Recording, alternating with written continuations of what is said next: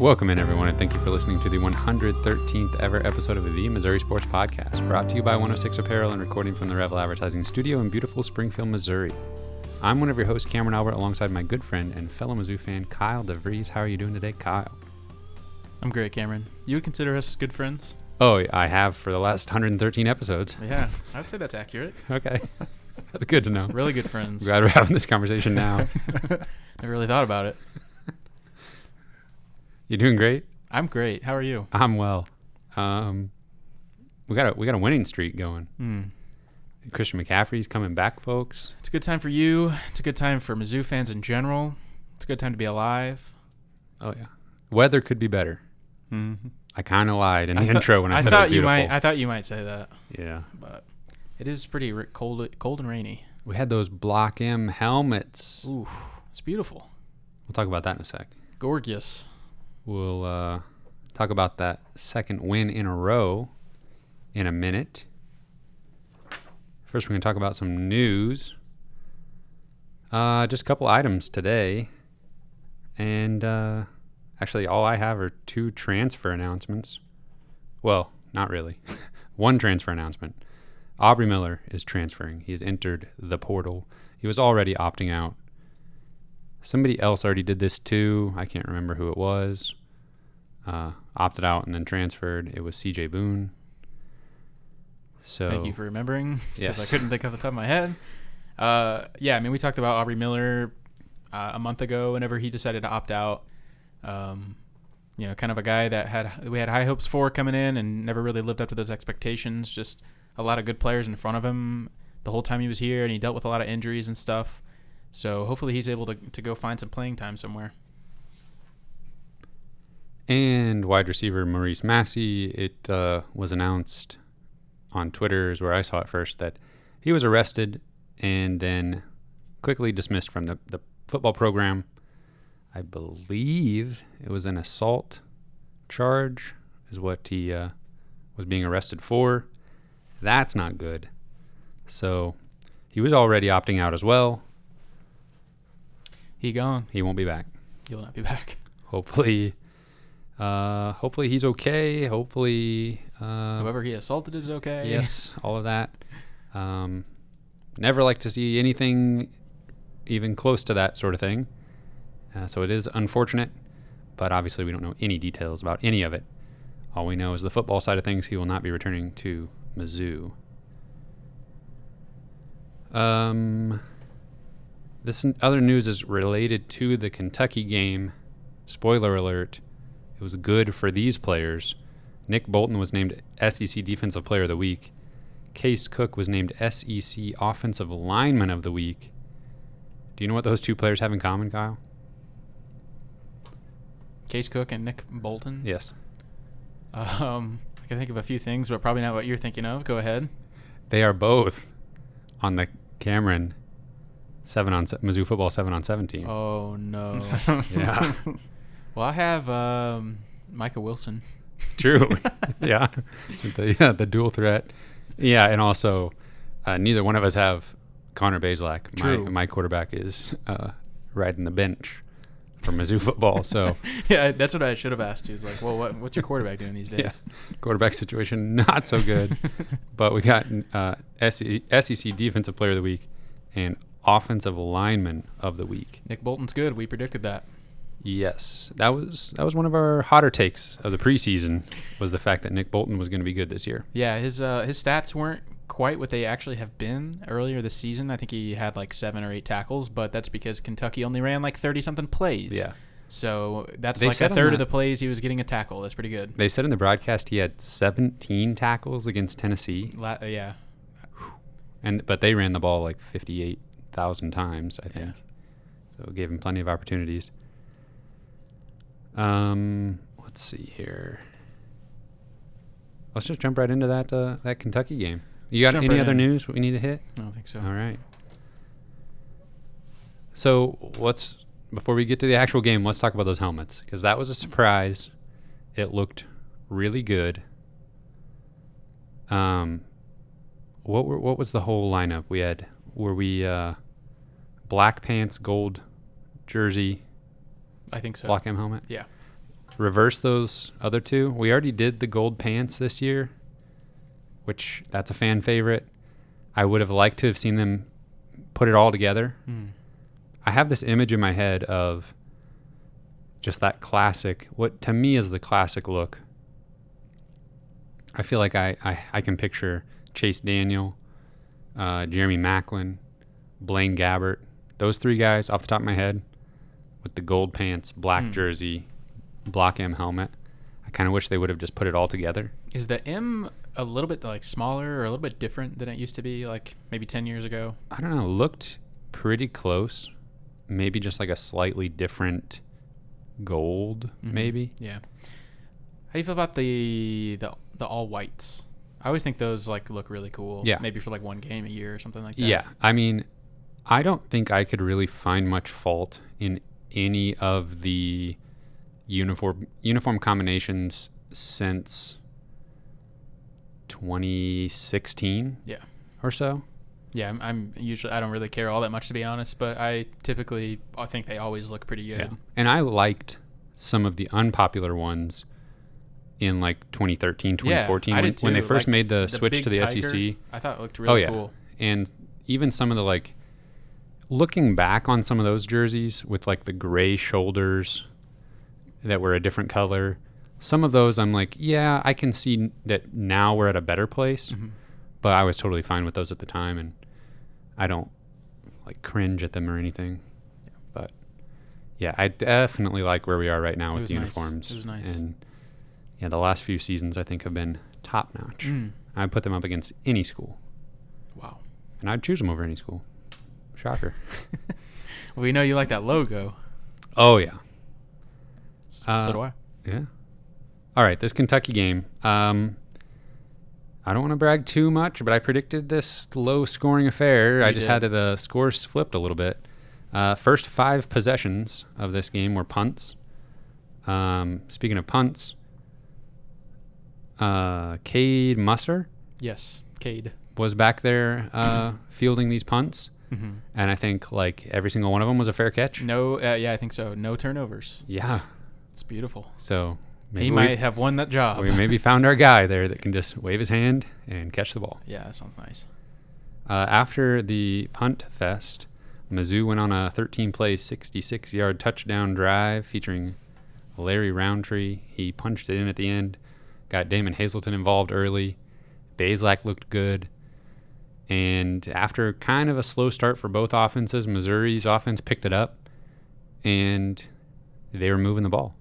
Yeah. And especially moving the ball on the ground with Larry Roundtree. They just kept feeding him, and they were perfectly content all game with just taking what the defense would give them and slowly, methodically, but successfully moving the ball down the field. Yeah, it was clear they respected Kentucky's defense coming in.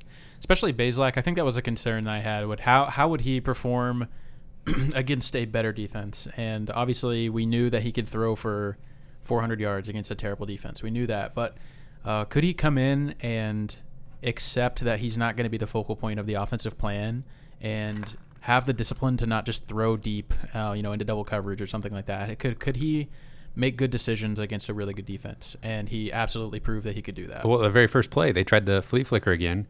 And I feel like when I saw it happening, I was like, oh my gosh, like you're asking for trouble. Like he's just going to bomb it no matter what. I feel like this play is set up for that long pass. And apparently it wasn't there and it didn't faze him. He just turned to the sideline and threw it for a short gain. And that, I don't know, that just makes me feel so good when I see that. That it's like I start panicking a little bit when I am just doing the Mizzou fan thing of like looking ahead of how can this, even just this one play go wrong. Right. And when you have a flea flicker, you've got lots of time for your brain to be like, uh-oh. And you can imagine him just throwing that deep ball no matter what, because it's a flea flicker. And that's what you do.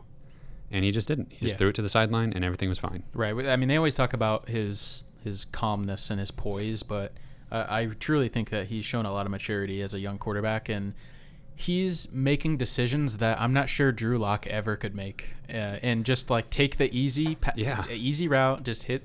You don't have to chuck it deep, and I think he came into the game knowing Kentucky has forced a lot of interceptions this year up to this point, and I think he even mentioned it in his post game presser, but he just looked very much like, I'm going to make the smart pass all game, and that's what he did.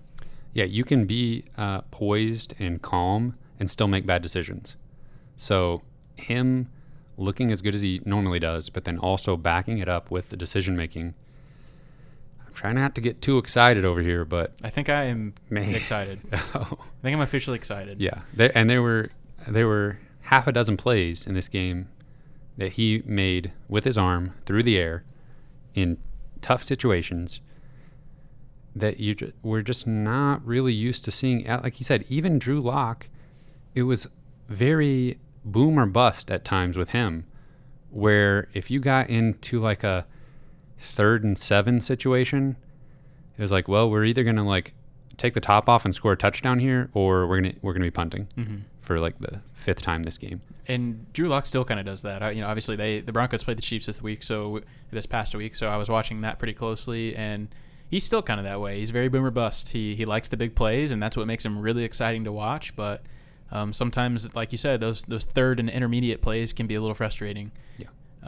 But yeah, Connor Bazelak, I'm really impressed with him. I'm officially very excited after seeing 2 back-to-back great performances from him in totally different ways. Yeah. I think I'm excited now. against a legitimately good defense in Kentucky. Now, Bazelak didn't like do anything too incredibly crazy. Let me pull up the stats here. 200 yards, no touchdowns, no interceptions, but 21 of 30 throwing. Right. So still efficient, still finding his guys. What'd you think of Hazleton getting involved early? And, you would have never known that he, or Kiki Chisholm for that matter, you would have never really known watching this game that there was any kind of like depth chart, position battle controversy happening behind the scenes. We'll talk about this a little bit in a minute about Coach Drinkwitz and his press conferences, but I mean, he has no problem like completely lying on the depth chart, and maybe that was a little bit of motivation, and maybe Hazleton did something during the week to prove that he is ready to earn his starting spot back. But he's listed as 3rd string on the depth chart, and then he's obviously the go-to receiver all game. Yeah, he must have had some good blocks in practice. There you go. You got a block to get the rock or something like that. Yeah, but I was happy to see him obviously be involved early and often. He's probably the best playmaker in our wide receiver room. Jalen Knox would have something to say about that. They're different kind of receivers, but definitely I definitely don't want to discredit Jalen Knox. Hazleton in this one, 6 receptions for 51 yards. Obviously, no wide receivers found the end zone. Bazelak didn't have a touchdown pass. So Mizzou took the lead early, 7-0 with that 13-play drive. Kentucky answered with a field goal. Mizzou answered back with a field goal. And so the halftime score was 10-3 Missouri. And I think I was impressed with the defense. They at some point in here, Terry Wilson was benched. Yeah. And I don't know, if I'm a Kentucky fan, I think I'm maybe pretty upset with that decision looking back on that game. Now, maybe he doesn't come back the way he did and have some success if it weren't for that. But going into halftime, Missouri's defense was just destroying Kentucky. They could, and I always hesitate, especially when Missouri's playing a conference game against a competent opponent, to give all the praise to the defense and not just say, some of that was just Kentucky not playing well at all on offense. So there was just the right amount of both of those things for Missouri to hold them to 3 points in the first half. Yeah. And like 20 yards of offense. Yeah. But Kentucky just literally was not a threat at all in this game. And did the non-field goal attempt happen before halftime? I feel like I remember thinking the lead should be bigger now than it is. The When did the that happened Missouri's first possession after halftime. Okay. Yeah, it's just nothing they were doing was working. Missouri did right before halftime get into the red zone, get all the way to the goal line, and have to settle for a field goal. Okay. They had it, first and goal at the Kentucky 1 yard line. Bazelak tried to run it in, couldn't get it. Incomplete pass, and then they ran out of time. It was kind of bad clock management there. Okay. At the very end of the first half, and they had to settle for a field goal when they should have. They had to settle for a field goal on third down. Yep. When they should have had time to get one more play off from the 1. Yep, you're right. I remember that now. And Coach in his halftime interview literally just flat out said, "I made some errors in my time management, and that was my bad. We should have scored a touchdown there." Yeah. That's refreshing. That's refreshing because he was right. At 100%. All the fans were thinking it, and then you can't really be it. too terribly mad at him when he's like, "Yeah, I messed up there." You're Yeah. like, "Oh, okay." He realizes. Exactly. I mean, honestly, Kentucky was just that way the whole game. They had one successful play, and we talked about it last week, where that's what they'll try to do is kind of lull you to sleep and then hit you with the big play, and that's what they did. But that was truly one of the only successful plays they had on offense the entire game. And, I think they only ran 36 plays. Yeah. Roundtree has 37 carries in the game. Roundtree has more carries than Kentucky ran plays. Yeah. I mean, Missouri was absolutely suffocating and dominant at every facet of the game. Yeah, so that drive you were referencing that happened right after halftime, that was an interesting one. I honestly don't think I've ever seen anything quite like it. I don't think I've ever seen a 21 play drive. 10 minutes long. Yeah. They go 66 yards, 21 plays. I think get multiple fourth down conversions. Yes.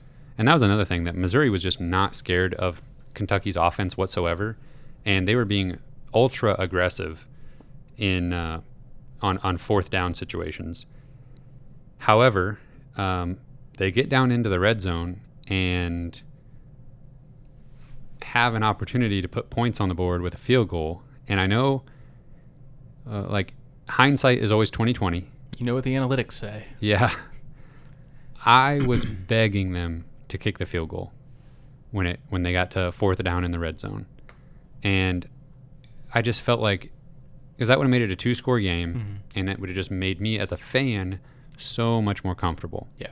In a low-scoring game like that, absolutely, I think you want to make it a 2-score game late in the third quarter or whatever it was. On that drive, I actually went back and looked through the statistics. On that drive, they converted on a 3rd and 7, 3rd and 10, 4th and 4, 3rd and 2, 4th and 6, and 3rd and 1. Yeah. And I mean the entire drive was just masterful from the get-go. And they did exactly what they wanted to do the entire game. I mean, they drained the clock, they controlled the time of possession, they converted on every 3rd and 4th down. They were really aggressive, and I feel like Coach just he knew that drive was just a thing of beauty, and I think he got tantalized by finishing it off with a touchdown. Yes. And he admitted later after the game that was a poor decision. Yeah. And they should have kicked. Yeah. He made 2 mistakes in this game and owned them immediately after each half. I was about to correct you. You said late third quarter, and I was like, late third quarter is the first. It was literally the first drive of the third quarter. Yet it was also late in the third quarter when it finished. So yes. I was like, late in the third quarter? But you're absolutely right. Yeah. Yeah, 9 minutes and 35 seconds. And the announcers were remarking on it the whole time, like, this is not something you see every day, especially in college football too. I feel like it's just such more up tempo and oh yeah, and it seems like at the college level, just weird stuff happens. It's astonishing that a penalty didn't just ruin the drive for them, or they just fumble the ball or something, or just not convert on a 4th and 6. Yeah. Or one of these plays go for a touchdown at some point. Right. None of that happened, where they just slowly kept moving the ball down the field. Yeah. Now, I do want to mention the penalties in this game were pretty frustrating at times, where, first of all, Kentucky just didn't commit any, apparently, for a really long time. But there were some penalties by Missouri players that were just like, oh, man, just terrible timing where, they couldn't really ever deliver that kill shot that I wanted so bad. And that's probably went into Drinkwitz's thinking on that drive that ended in 0 points, where he was just thinking, man, if we can put this in the end zone here, that's going to be demoralizing for Kentucky, and we can maybe just ride that score to the end of the game. Mm-hmm. In some post-game interviews, I think it was Roundtree that said this, and it was probably about that drive. Something I've never really thought about, especially being somebody that stopped playing football after like 8th grade, but just the human element of football that you don't really think about when you're watching. But he mentioned he could tell that they were effective and they were going to win the game based on the look of the Kentucky's defenders, based on the look in their eyes. He could tell that they were beaten. They were demoralized. They were tired. They had been on the field the whole game. Yeah. And that was such an interesting perspective that I had, for some reason, I never thought about. Like, I can just tell I'm going to beat you. I'm going to run over you because I can tell you're just sick of it. Yeah, I mean, if you're like, playing pickup basketball or something, and you're just like, man, this dude is winded and out of shape, and I'm going to score on him whenever I want. Yeah. It's the same concept, I guess. But you're right, though. You just never think about that these players are on the field. They're feeling these guys try to tackle them or not get through blocks and stuff like that. And just, if you're a team that's kind of sensing that you've got the upper hand for whatever reason, these guys didn't come to play, that's got to be a great feeling. And when you put it all together and execute knowing that, then you end up with a win. Mm-hmm. Missouri's time of possession in this game was like 43 minutes to Kentucky's a lot less. Yeah. Let me look it up really quick. Like 3 minutes. 3 minutes, yeah. Kentucky 16 minutes. Man. Total yards, Missouri 421, Kentucky 145. It's honestly astonishing that Missouri only won this game by 10 points. Yeah. When you look at truly like how badly they beat them in every way, this game really should have been not as close score-wise. Yeah. And but Kentucky does have a decent defense to where, they did force Missouri to kind of take little bits at a time as far as yardage goes. Mm-hmm. And they were really good in the red zone too. Yeah. Red zone defense. Yeah. And we were talking about that during the game, that no matter what Missouri was doing, once you got into the red zone, it was a challenge still every single time to get points. Less ground to cover. That's what they say. Terry Wilson was back, folks, at some point, and late in the game, Kentucky did answer with a touchdown of their own. They kind of made it look a little too easy there on that touchdown drive. I think it was like a 27-yard pass that was the final score of that drive. So they started maybe trying to mount a little bit of a comeback. Missouri on their next drive didn't do anything, punted the ball, and it was kind of making me think like, okay, we just drove for 87 minutes and got 0 points. Kentucky answers with a touchdown. They've got some momentum. We could have used that field goal earlier. Yes, we're punting the ball back now, only up one score, but Kentucky just went 3 and out. Missouri's defense stepped up, and I don't know, it's so weird when you're scarred by just watching teams mount comebacks and execute late in games, to watch Missouri just calmly force the 3 and out against an offense that just scored pretty easily on them. We're used to seeing Missouri completely fold in that situation. Missouri did then make a field goal to make it 20-10 and sealed the deal with a late Kentucky fumble. And then Missouri just ran out the clock. So 20-10 was the final. Missouri, what's their record now? 2-2. Are they the best 2-2 team in the country? I don't know if I'm ready to say that, but I'd have to see a list of who else is 2-2. But I actually do think Missouri is a top 25 team in the country right now. I think that they are. I understand why they don't have a number next to their name right now, but I really do think that they're good enough to be considered for that right now. And I don't know. I was really impressed by what they have accomplished in the last 2 weeks. The contrast of the teams they played, the contrast of the plan that they had going into these games, are just night and day. Yeah. And how they executed so well both times. I mean, I was blown away. Yeah. By the way they executed and by the ability of the players and the coaches to not only come up with this plan but to execute it perfectly was fantastic. Yeah, in the moment I was trying to decide. Obviously the LSU win was special, but I was almost more happy about the outlook of this season. And maybe that's easy to say because now it's a second win instead of just one win, but it sounds dumb the more I go into it. Of course, you're going to be more excited the more you win, but I don't know. There was something about showing that this wasn't a one-time thing against a bad LSU defense. Yeah. Coming back against a decent Kentucky team, their strength is defense. Winning in two different kind of ways, I think, is really encouraging. And not only that, completely opposite ways. Yeah. I honestly can't say enough about how happy I am that Coach Drinkwitz is leading this program right now, because I'm not sure I've seen like many more impressive performances from a coaching staff and what they've done this season. The expectations of what we had coming in and what they are now are really, really different in a good way. And we knew Coach Drinkwitz could recruit. We were excited about what he'd done on the recruiting trail, but now I truly feel like he is a very capable coach and in-game coach. He owns his mistakes, but just the very noticeable plan coming into the game and then the execution, it's just phenomenal.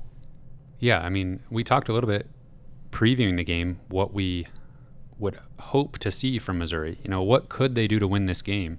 And they basically just went out and did everything that we talked about that would allow them to be in the driver's seat. They basically were Kentucky, except better than Kentucky is Kentucky. Yeah. They played their game, and they did it better. And I specifically said in the preview that I was worried that that's the only thing you can do in this matchup if you're Missouri. I said you have to beat Kentucky at their own game. Yeah. And I was very skeptical that they would be able to do that. They proved me wrong. There are, including Missouri, 5 2-2 teams in college football. Wow. Well, this is going to be easy then. Okay. 3 in Power 5 conferences, and all 3 of them are in the SEC. Oh, my gosh. Really? Okay, so who were the other SEC teams? LSU and Arkansas. So I guess they are then. Easy. The other 2 are Charlotte and Georgia State. Well, I don't know anything about them, so Me neither. They Will suck. Healy at Charlotte. Oh, we do know that. He's considered for the, I don't know how much he was considered. His name was floating about. Is he still there? Yeah, I think he is. Let's talk about LSU for a second really quick. They looked like relevant again this past week. They destroyed The team they played. somebody. South Carolina. Thank you. They destroyed South Carolina, and with their backup quarterback playing. I'm pretty sure I picked South Carolina. Yeah, you did. Mike Bobo will let you down. We'll get to that later. But LSU looked like a team that could completely fold. I mean, they've got some off-the-field stuff going on. I don't know how much that affects players in a game, but that's certainly something that could be a distraction. They just got beat by Missouri, and so I thought that them kind of just falling off the map this season was completely a possibility, and they looked like a pretty good team. Yep. So I think that makes Missouri's win look even better, like potentially looks better now than it did then. Yeah, keep winning LSU. Got to talk about Larry Roundtree a little bit more. I would love to talk about Larry Roundtree. He is now second all-time in Mizzou history for running back rushing yards for a career.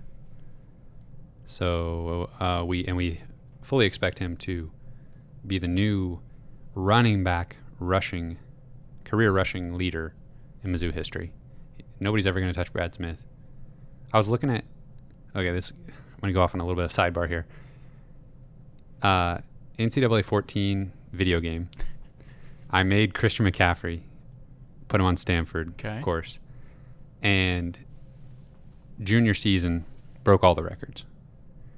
3,000 total yards, 37 touchdowns. Nuts. It's a good season. But I noticed, I'm creeping up on the all-time rushing yards leader in NCAA football history. And it's like 5,000 something. Brad Smith, 4,289 rushing yards in his career. I meant to look up where that sits all time. That's just nuts. You know, we were obviously pretty young when Brad Smith was playing at Mizzou. I'm not sure, at least I personally, I'm not sure I truly understand how good Brad Smith was. Like, how incredibly good he was as the quarterback. Yeah. 4,000 rushing yards. Yeah, that's nuts. What? Yeah. Yeah. You just never see that. Yeah. And also that kind of goes hand in hand with, having 4 full seasons as a starter. Right.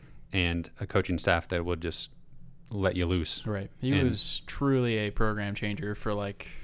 Do you remember watching him play for the Jets? A little bit. He played for the Jets for a little while, and I think now as a wide receiver, right? Yeah, and I think he kind of was a punt return specialist for a little while. They've got a Smith who's number 16 that's a wide receiver now, and I've seen a couple highlights of him and been like, oh my gosh, Brad Smith He's back, still doing it. Anyway, Larry Roundtree, he had a couple runs where it was like, oh man, he could have just broken that for a touchdown and just barely got tripped up, like at the linebacker level. But he looked really good. There was one moment late in the game where he was waving off a sub. He kind of got up slow, and you could tell the coach. They even showed Drinkwitz, I think, motioning for him, are you good? No, get out of here, get out of here. Mm-hmm. And he was like, no, I'm staying in. But the coaching staff ended up having their way, and Beatty went in for that play. But yeah, he wanted every snap. He wanted every carry. And, 37. Yeah. I've never heard of anything like that. I just really appreciate, I guess, Larry Roundtree, not only his ability to be good at football, but just seemingly his leadership qualities, his durability. I mean, these are some intangibles that maybe go unnoticed sometimes, but he and Nick Bolton both are just incredible leaders for this team. It's just gonna sound really sunshine pumpy just this entire episode, but I don't know. I guess I'm really thankful for those guys and what they mean to the team. And obviously it's going to be sad to see both of them probably leave after this season, but whether they're playing football or whatever the case is, they're just some really special guys, and I'm really happy they're on Mizzou's team. Yeah. The NFL should probably up the age 1 year, so Nick Bolton has to come back to Missouri. There you go. Just kidding. Go make some money. Yeah. Let's see. Let me just look over the box score, make sure I didn't miss anything worth talking about. Jalen Knox looking good as usual this season.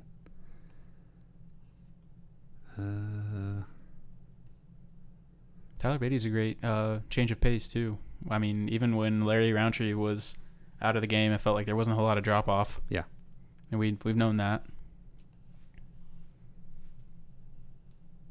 It's so crazy that that's just an interesting stat here. Missouri's defense, whole team, 27 total tackles. Kentucky's defense, 81 tackles. Nick Bolton had 7 of the 27. Yeah. And 1 of the 2 tackles for loss. And a quarterback hurry. I just I can't say it enough. I've never seen a game like that before, where one team just dominates so much in every way.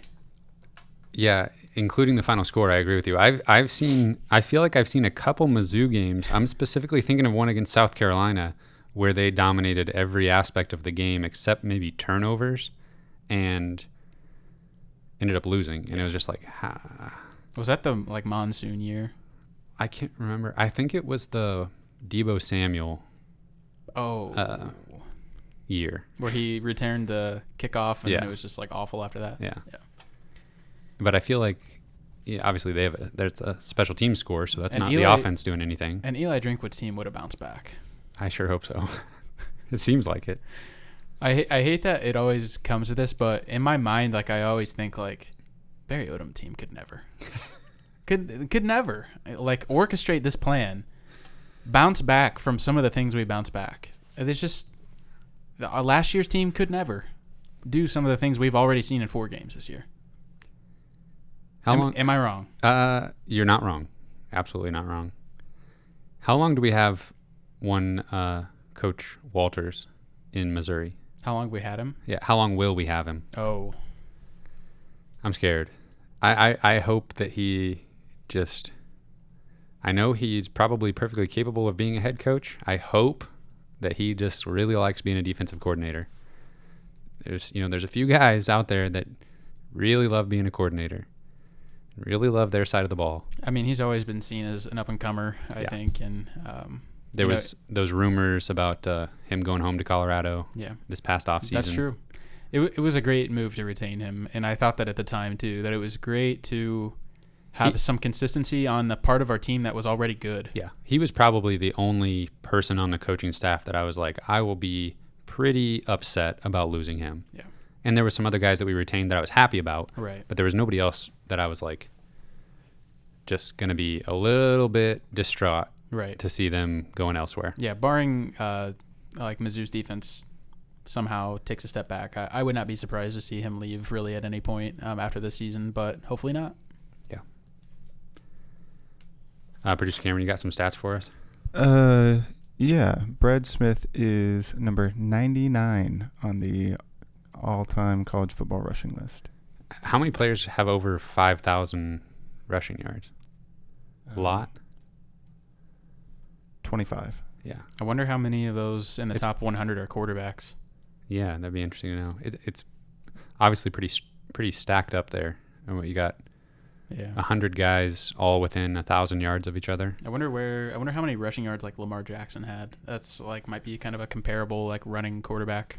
Mm-hmm. Ron Dane has 7,100 rushing yards. What? Wow. I guess That's a lot. NCAA football video game must be mistaken. Man, I thought that was a first name that you were giving me. Ron Dane. I thought you were about to tell me like Ron Dane Smith. Rondale Moore. Yeah, that's probably why. Ron Dane. Congratulations. But, at number 113 is Lamar Jackson. So there you go. Wow. He had more than Lamar Jackson for whatever that's worth. Lamar Jackson just like something special about the way he runs. Like he's so elusive. Yeah. In a not disparaging way, he runs like a running back. Pretty much. Or like a punt returner. Yeah. I don't know how he's still a good quarterback, so no offense intended. Yeah. All right. Well, the only thing that would make this better is if, Missouri could really actually get a number next to their name if they were able to knock off Florida this week. Well, Dan Mullen said he voted for Missouri to get a number next to their name this week. Well, he better have. And that's just some politics probably because obviously you want the team you're playing to be ranked in the top 25. But he may really think that, though. Yeah, basically put all the entire SEC East minus Vanderbilt. Yeah.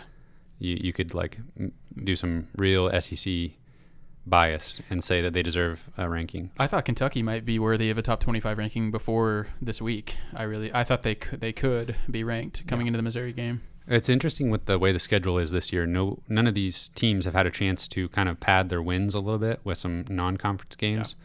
So they're all beating each other up so much. But, I mean, every conference is going to have that to some extent, except maybe the Big 12.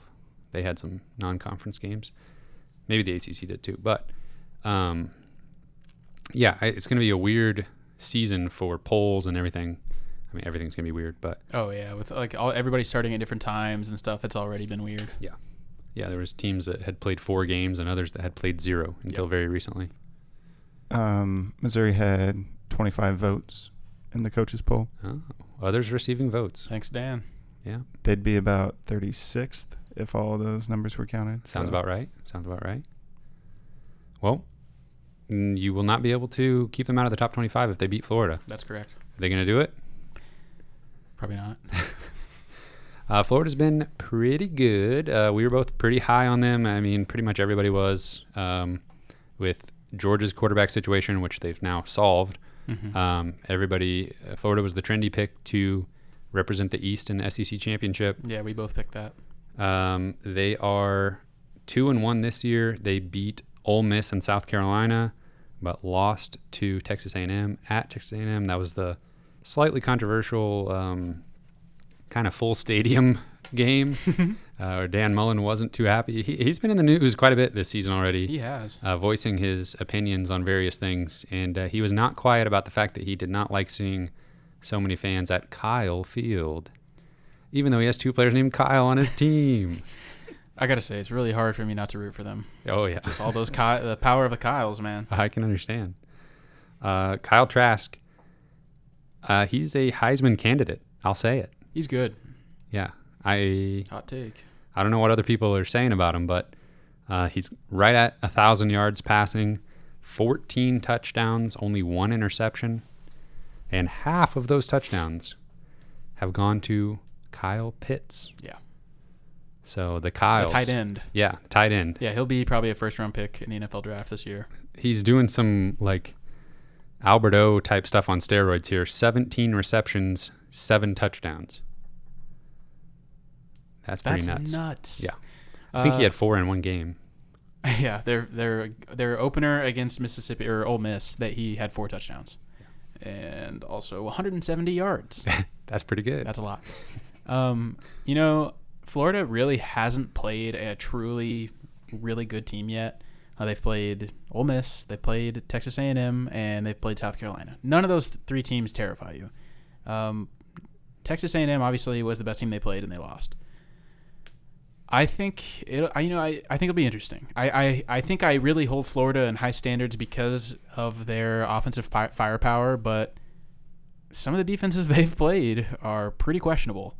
And it'd be really interesting whenever Florida has to play in Alabama or a Georgia or something like that to see how they hold up. Yeah, or Missouri. Yeah, exactly. I wish we could have seen them play LSU. Because that would have been a common opponent, and we would have had maybe a little bit of insight into how Missouri might fare. When they do play LSU, they're going to score 70-plus points. Yeah, they're going to pull a Clemson. I was just about to say that. They're going to pull a Clemson, Georgia Tech. Yeah. They play Georgia on November 7th, right, the week after this Mizzou matchup. So, again, would have been nice to see them play them before this. You still kind of, obviously you're scared of their offense, but you got to like Mizzou's chances, just the fact that Missouri has a good defense. Yeah. Got to like that a little bit.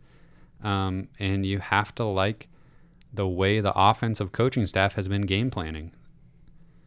We talked about it a ton already. Florida is easily going to be the best team Missouri has played so far. They're going to be, Missouri played Alabama. I forgot about that one. I kind of erased that out of my mind. Yeah. But, and also feels like a year ago that they played Alabama. Yeah.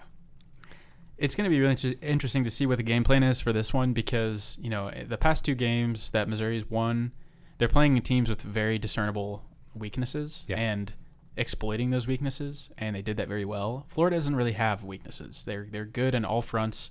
They're really good, obviously, in offense, but they're still very good defensively, too. And so the keys to the game aren't quite as obvious as they've been in the past 2 games. Yeah, I'm looking at how Texas A&M was able to get it done. And in that game, Texas A&M's quarterback threw for 338 yards and 3 touchdowns and was incredibly efficient, 25 of 35. And then their top running back carried the ball 27 times for 174 yards and 2 touchdowns. Yeah, it's going to have to be more balanced. In LSU, we threw the ball a ton. Against Kentucky, we ran the ball a ton. I think it's going to have to be a more balanced attack because we can't just in some of these other games it just didn't matter. Like we kind of showed our hand and it didn't matter. That's not going to be the case against Florida. You have to get creative. You have to switch it up. Producer Cameron, on your pick'em sheet, do you have the line for this game? No. It opened up as Florida as a pretty big favorite. I don't know what it's at now. So are you thinking potentially we're looking at some semblance of a shootout? It's possible. It'll be a lot more high scoring than this past week. That's for sure. We know Missouri can offensively hang with a team. Yeah. Florida is a 13-point favorite. That's pretty big. Yeah. I really think Missouri has a really good chance to cover that. I think it will be potentially a pretty close game. What percentage do you give Missouri to pull this off? If they play 100 times, Missouri wins 30 of them. I was going to say 25. 30. Yeah, I think that's fair. A lot is going to be riding on Martez Manuel, Tyree Gillespie. How can we minimize Kyle Pitts in this game? Obviously, Kyle Trask, they're going to score. Yeah. That's going to happen. He's going to get his. They have a lot of weapons on offense, but can we, we got burned by LSU's tight end a lot. And so we've played some really good players this year, and those really good players have shown why they're really good players. We haven't really been able to minimize the superstars so far. So I would love to see the Mizzou safety shut down Kyle Pitts. I don't know that you can shut him down, but maybe keep him from scoring multiple touchdowns would be ideal. Yeah, I was looking still at that A&M game, and he only had 5 receptions for 40-something yards and a touchdown, and they had another receiver go for almost 100. So you can overcome that. Yeah, but I don't think that. I think Dan Mullen is a very good offensive coach, and I think Kyle Trask has been incredible. I just don't see how you slow down the passing game very much at all. Yeah. Honestly, if you're Missouri. So I think that Missouri actually doesn't cover the spread. They lose by 14. Something like 34-20. I think that's perfectly reasonable. I think they'll probably lose in the 10-point range. It'll probably. I think Florida will score a lot. I think it'll be more like 41-31 or something like that. But I do think Florida wins this game. Am I shocked if Missouri pulls this off? Probably not. But man, if I think I'm encouraged now, yeah. Oh, geez. I don't even want to think about it because I don't want to get my hopes up. But it will truly be next dimension if Missouri can pull this off, or really, even do some encouraging things. If they can slow down Florida's offense, I think I'll be really encouraged. Yeah, there's not a whole lot the offense could do in this game to sway me, Missouri's offense, to make me think anything too terribly different than what I think right now.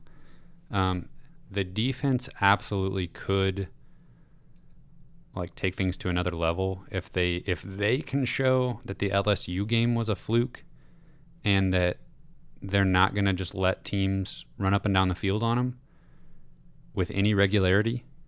Then I will be very impressed and feel really good about the rest of the season. Mm-hmm. And think that, I already think that Missouri should be able to be in every game the rest of the way. I agree.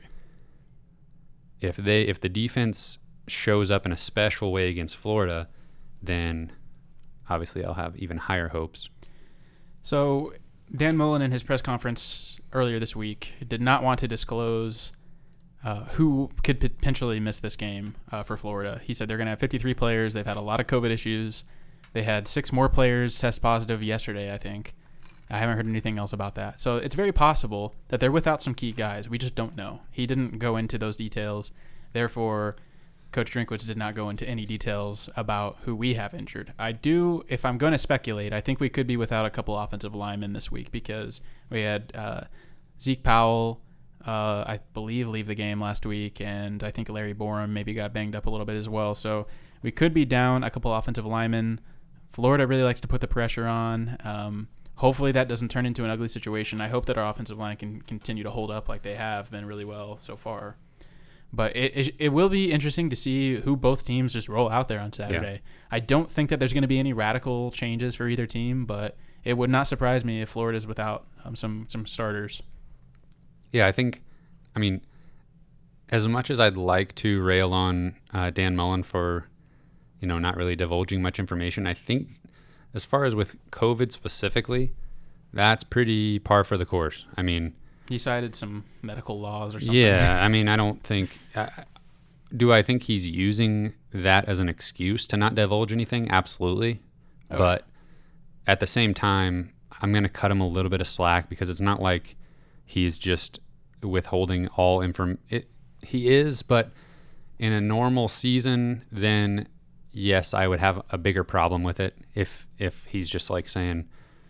Yeah, I'm not telling you anything about this guy's ankle or this guy's shoulder. Or, we'll just, if they play, they play. Yeah. Then I would have a much bigger problem with it. But I don't know. Is it really necessary for him to detail the COVID situation with his entire roster? Probably not. But yeah, I'm not mad about it or anything. But so Coach Drinkwitz kind of doing what he did, whatever, it's fine. Yeah. I won't read too much into it, but I don't know. Gotta love some coaches with personality, though. Yeah. Yeah, definitely not short on that in this matchup. Did you see Coach Stoops of Kentucky say something like, basically, it was... the Mizzou fans took it as him making an excuse that Missouri got an extra week to prepare for Kentucky. He mentioned that he could picture Coach Drinkwitz using that extra week and hearing about the 5-game losing streak to Kentucky, that would really, kind of give him some extra fuel. And he made sure to point out that extra week that he had to really think about Kentucky. I mean, was it a bad thing for Missouri? No, but also we didn't know we were playing Kentucky exactly. Right away. That's true. They didn't really have the ability to use the whole extra week to prepare for Kentucky specifically. Yeah, it sounded a little salty, little sour grapes, as the kids say. Yeah, a little bit like Dan Kids Mullen. don't say that. We're both predicting a loss against Florida. That will be the 3rd game in a row that we've predicted a loss. 4th, 5th game in a row that we predicted a loss. We predicted a loss against Kentucky. Yeah. And they surprised us. So I say we just predict losses the rest of the way. There you go. And it's all about expectations, right? Yes. For a Mizzou fan, it very much is. You got to manage those expectations. Paves the way for pleasant surprises. Yes. Somehow it doesn't help the heartbreak as much as you would hope, but whatever. I don't know how that works, but Kyle, there was something before we started recording. You said we'll save it. Was that? Yeah. It's kind of random now in the situation, but I'll still ask you. You mentioned the Big Ten. You mentioned the Big 12 before we started recording, and I've thought about this before. Yeah. Would you, as a fan, not as an administrator, as a fan, would you restore the Big 12 and send Mizzou back and all the teams that left? Would you go back to how it was 10 years ago from an entertainment standpoint? Yeah, I remember you saying that now. A little peek behind the curtain here. Sometimes before we hit record, we'll start talking about something, and now we have the line "save it." Producer Cameron will say "save it," or one of us will say "save it," and then we'll just be like, "Okay, we got to talk about that when we're actually recording and it's worth something."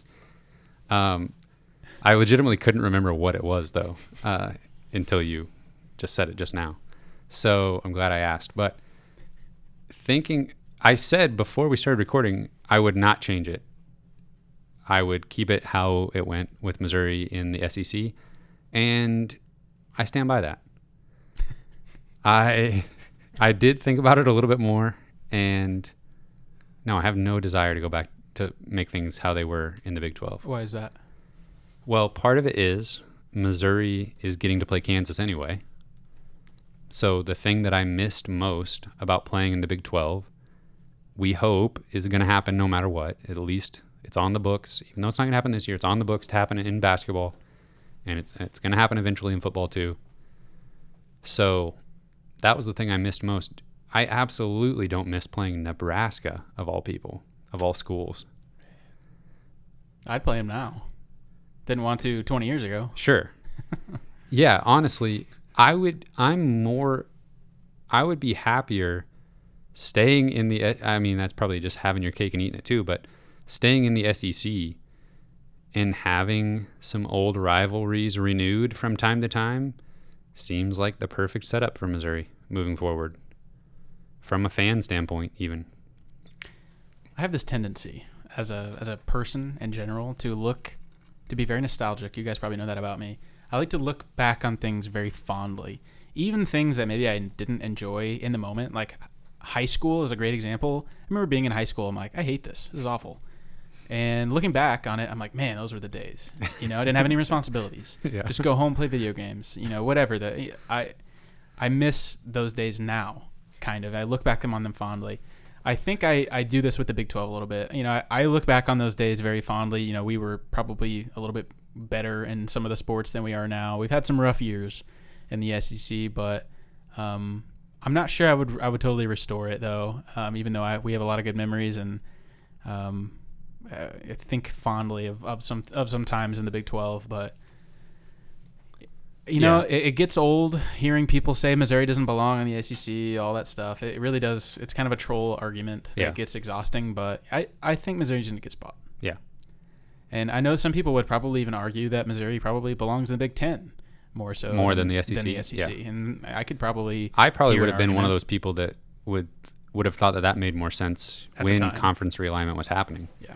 But just for me right now to picture Oklahoma and Texas. Yeah.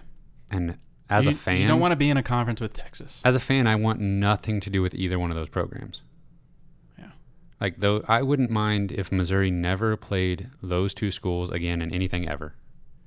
I would not miss that at all. Yeah, it'd be interesting to hear what you guys think. I mean, anybody listening, you're welcome to tell us we're dumb for not wanting to go back to the Big 12. I understand. I'm sure there's arguments that make sense for wanting to restore how things were back in the day. Kyle and I are very like-minded, so you might have to give us the counter argument. Insert your counter argument below or on Twitter or wherever. You ready to pick some games? I'm ready. Take it away, producer Professor Cameron. Alrighty. So last week you both got 3 points. Exciting. So Kyle has 23 and Cameron has 20. So it's still a 3-point difference. Did we get all the same points? No. We picked different games. You picked Auburn, Cameron. Not Ole Miss. And Auburn. You picked Auburn to beat Ole Miss, and that happened. Yeah, I picked Ole Miss, which there was a very controversial call in that game. I don't know if you heard about it. There was like a punt where the Auburn the person receiving the punt, it like bounced and he touched the ball. It like clearly hit his finger, and they reviewed it and everything and said that he didn't touch it. Wow. And so Ole Miss would have recovered and scored a touchdown, but it didn't count. And I think the SEC has come back and said that was an error on the referee's part, and that was like a massive missed call. How can you get a review? They reviewed it. You could see the finger bend back. How does looking at it days later at the SEC head office, how are they able to determine that in any way that they're not able to by looking at it for a few minutes on the field I don't know who. I have no idea, but that's really frustrating for Ole Miss. And Lane Kiffin came out publicly, criticized the referees. I knew this part of it. Was fined $25,000. Sheesh. And then I believe continued to make fun of them even after he was fined on Twitter. He said, "Who has 25,000 pennies?" Oh, right. And he did the math wrong, and he said 250,000 pennies, and then he still did the math wrong. He said, and then he corrected himself a third time and said 2.5 million pennies in reference to his fine. Yeah, which is great. But anyways, congratulations on your win. And then the other game was South Carolina and LSU. Kyle picked LSU. My Bobo. Couldn't get it done for you. Yeah. Just however I picked the South Carolina game, if you're listening, pick the opposite. Okay. So this week, our first game is number 5 Georgia at Kentucky. Georgia is a 14.5-point favorite. Georgia by 1 million. Yeah, I would have thought the spread would actually be bigger than that, but I guess Kentucky is a good defense, so no bounce back for the Wildcats. No. Game number 2 is LSU at Auburn. LSU is a 3-point favorite. Jeez, You know what what? a weird game that is. That is a weird game. I've picked against Auburn like almost every game this year, and sometimes it's paid off, sometimes it hasn't. I And think Auburn's the underdog in this. Where's it being played? At LSU? At Auburn. At Auburn. They're a home underdog to LSU. Mm-hmm. I'm picking Auburn. All right, give me LSU. I know Kyle wanted to pick Auburn there. I really didn't at all. Really? Where were you going with that? I picked against Auburn every week, and I will I'm going to do it again. That's exactly what you did earlier about something. You were like framing something. It was when I asked you if you wanted to restore to the Big 12. You're like, I thought about it, and I still am going to stand by my decision. So I'm pulling the same trick. Okay. It's a good diversion. Okay, game number 3, Ole Miss at Vanderbilt. Ole Miss is a 16.5-point favorite. Ole Miss by 1 million. I agree. I picked Ole Miss a lot this year so far. 16.5-point favorite. That's a lot. Vanderbilt's bad. They bad. Game number 4, Mississippi State at number 2, Alabama. Alabama is a 31-point favorite. Oh, Mississippi State's had like an exodus of players. I think. Yes, they had, I saw that. Like Kylan Hill is like opting out and going to the NFL draft. He's like their star running back. Yeah. So this has already been a long episode, but I'm going to take us on a slight tangent again. Okay. I told you before we started recording, I watched a video of like SEC, or not just SEC, but college football coaches losing their cool. And it showed, of course, Mike Leach losing his mind on a Texas Tech locker room back in the day. And then posting a meme. Yeah. But he was very upset. And I could totally see him coming to a new team and rubbing all the players the wrong way. And so when I saw that several players were transferring out, I immediately remembered that video of him just chewing everybody out. And I thought, He'll do that. Yeah, and with the way they've been playing this year, he probably hasn't been too happy in the locker room. So that honestly doesn't surprise me a ton. He's an interesting cat. Yeah. Game number 5, Arkansas at number 8, Texas A&M. Texas A&M is a 12.5-point favorite. Number 8. Wow. I don't think A&M's that great, to be honest. I don't think they're the 8th best team in the country. They did beat Florida. I think that was a little lucky for them. You've been low on them all year. I have. I got to stay on brand, but I don't know if I got to stay on brand that much. It's Arkansas. I think actually that could be a really close game, but I'm going to pick A&M. The only Arkansas beat Mississippi State, who sucks. Yeah, they do. Ole Miss, who doesn't suck at that much, and then a close game against Auburn. And Auburn's overrated, though. True. They played Georgia. It was not close, 37-10. Was close in the first half. True. I remember that. I think you should pick Arkansas. Who are they playing again? Texas A&M. Texas A&M. Who's a fraud. A fraud, Kyle says. I'll pick them in this game, but they're a fraud. There's no way I'm picking Arkansas. Okay. Where's it being played? Texas A&M. Kyle Field. They're going to pack it.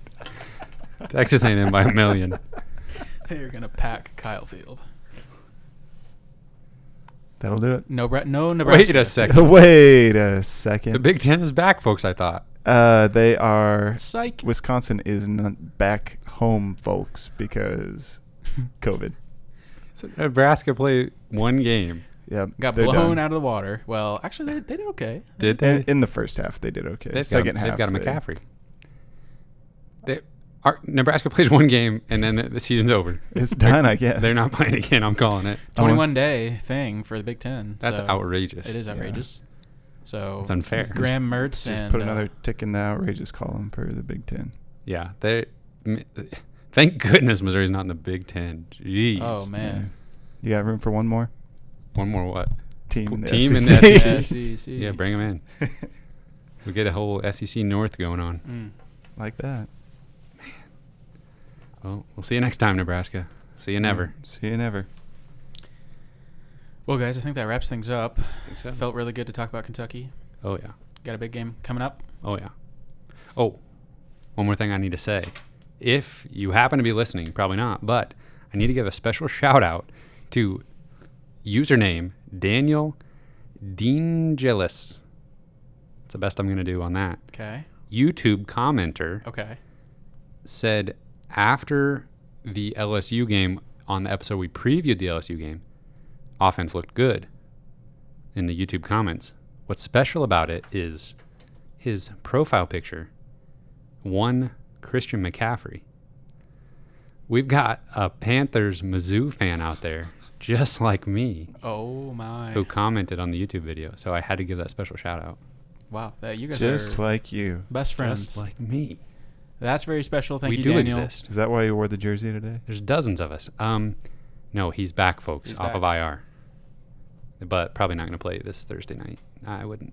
It'd be surprising if he did. Yeah, we're gonna. Probably shouldn't. Me and Cameron play each other in fantasy next week, so that means McCaffrey's gonna go off for like 35 points. Oh, yeah. Welcome back, and all right, everybody, you can find this podcast on Spotify, Apple Podcasts, Google Podcasts. We're on Twitter and Instagram at Mizzou Sports Pod, and you can email us at MissouriSportsPod@gmail.com. And watch the video on YouTube. Leave us a comment. I might talk about it next time. Never know. Never know. You can find t-shirts, stickers on our little online shop, MissouriSportsPod.bigcartel.com. Thank you, everyone, for listening. We will see you next week after a win.